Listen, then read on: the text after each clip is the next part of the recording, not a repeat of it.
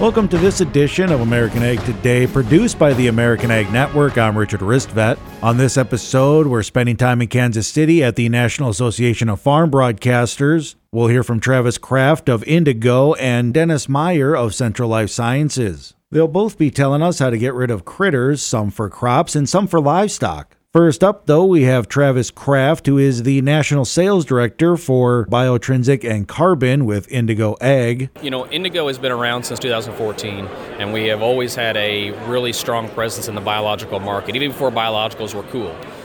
So that's what we've really laid the foundation of the company on, and we've only expedited that and increased that over the last 5 to 7 years through our research and development programs, but also the genetic selection that we do through discovery and then research of what we're trying to accomplish with the specific biologicals that we have. Right, you couple that with the carbon program, which has over 7 million acres in it. We've paid over $5 million. There's multiple things for growers to be utilizing for profitability, sustainability, and then long-term generational wealth at the same time. So the biological side, we have over 36,000 bugs in-house, and we only have roughly 8 to 10 that are commercially available because of the genetic selection process we go through. That's corn, beans, wheat, sugar beets, potatoes, peanuts, everything that you could think of. And in the future, we'll be looking at some other specialty crops as well. So to the producer out there, you know, the biologicals, describe a couple of those and how that's going to help the producer out there in their own field. Yeah, so the biggest thing that a grower faces right now is stress, right? Whether that is heat stress, drought stress, water stress, soil infertility stress, or anything that may be causing them to have inefficiencies within their program itself or the soil. So what our biologicals do is they grow with the plant. They give them an extra layer of protection, and they help to mitigate those stressors that they face every single year. So whether you're buying 2 weeks, 3 weeks, 4 weeks to that next rain or to fight off that next disease, whatever it may be, even down to the soil-borne diseases or soil-borne microbes like nematodes, we can help fight those off as well. So in the end, you're buying time, you're mitigating stress, and that it keeps your yield consistent or avoids a potential disaster in the end as well, too. Well, and like you said, you have a portfolio that's expanding all the time, and you said there's about 8 available right now, maybe one for every major crop. Tell us, what kind of results are you seeing out there as well, too, and, at the ground level? Yeah, so our main corn products would be W12, X19, and M46, so 3 main corn products. Each of them are ranging between 4 and 8 bushels, and at a very low cost per acre, anywhere from $2.50 to $4 an acre. So the ROI is extremely good. On the soybean side, we have what's classified as our M34, and then also our Z15. So Z15 is the bionematicide, one of the only bionematicide EPA-registered bionematicides on the market, and that's averaging between 2 and 4 bushels as well. So at a low cost of around $6 to $7 a unit. So it's extremely economical and affordable, and it's also helping mitigate more stress, right? And that's something that more biologicals these days, they try to solve all the problems. We want to be very specific in the problems that we look at and how can we solution around the issues in the system right now. Well, so if a producer would like to try out what some of these products you guys have, what's their best first step? Where should they go? How do they do that? Yep, so if you just go to indigoag.com and go to our retailers page, that will give you a list of all the local ag retailers that carry our products. We go all through distribution. We don't have a large sales force team, so we're not going direct to grower anymore.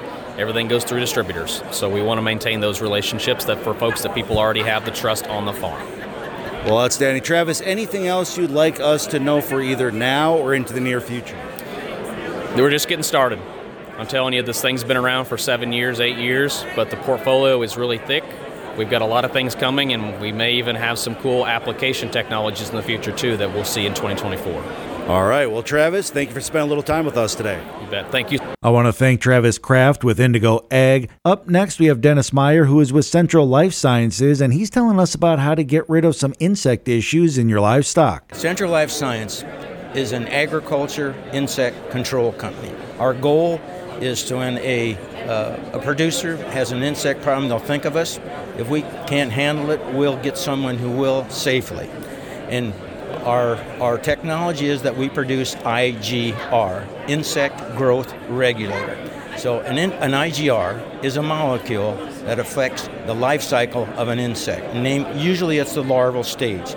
So those larval stages are in grain, they're in manure pats and feedlots and dairies, they're in pastured animals, they're in equine, they're all over. So we use mainly like an Alticid, which is an IGR for pastured cattle, which are for horn flies. You use a product like Clarifly, which is a different IGR that affects more the stable fly, and those are more common in confinement. So that's approved for cattle, equine, swine, goats, and they're all dissipated out of those manure paths within a week, usually 5 days. So, first of all, they're not harmful to you to start with. They're only harmful to the larval stages of insects, but they're gone out of our environment within a week. And the other thing is they do not affect beneficial insects. There's no effect upon dung beetles or bees, because bees don't lay eggs in manure, so there's no effect. So we can with a good plan. We can't wait till it's too late. We need to think ahead about putting these products into their rations before the fly season and keeping them in the ration after the fly season to control the fly population this year. It also affects the spring hatch by doing all that. So it requires planning, and it also requires making sure those animals get the correct amount, so they consume the correct amount, because they have to eat it for it to work. Well, and so you guys deal with more of the prevention kind of stage of thing. What's the phrase? Ounce of prevention is worth a pound of cure. Yep. And so you guys are getting in front of the issue before it becomes an issue. That's exactly. That's what the IGRs do.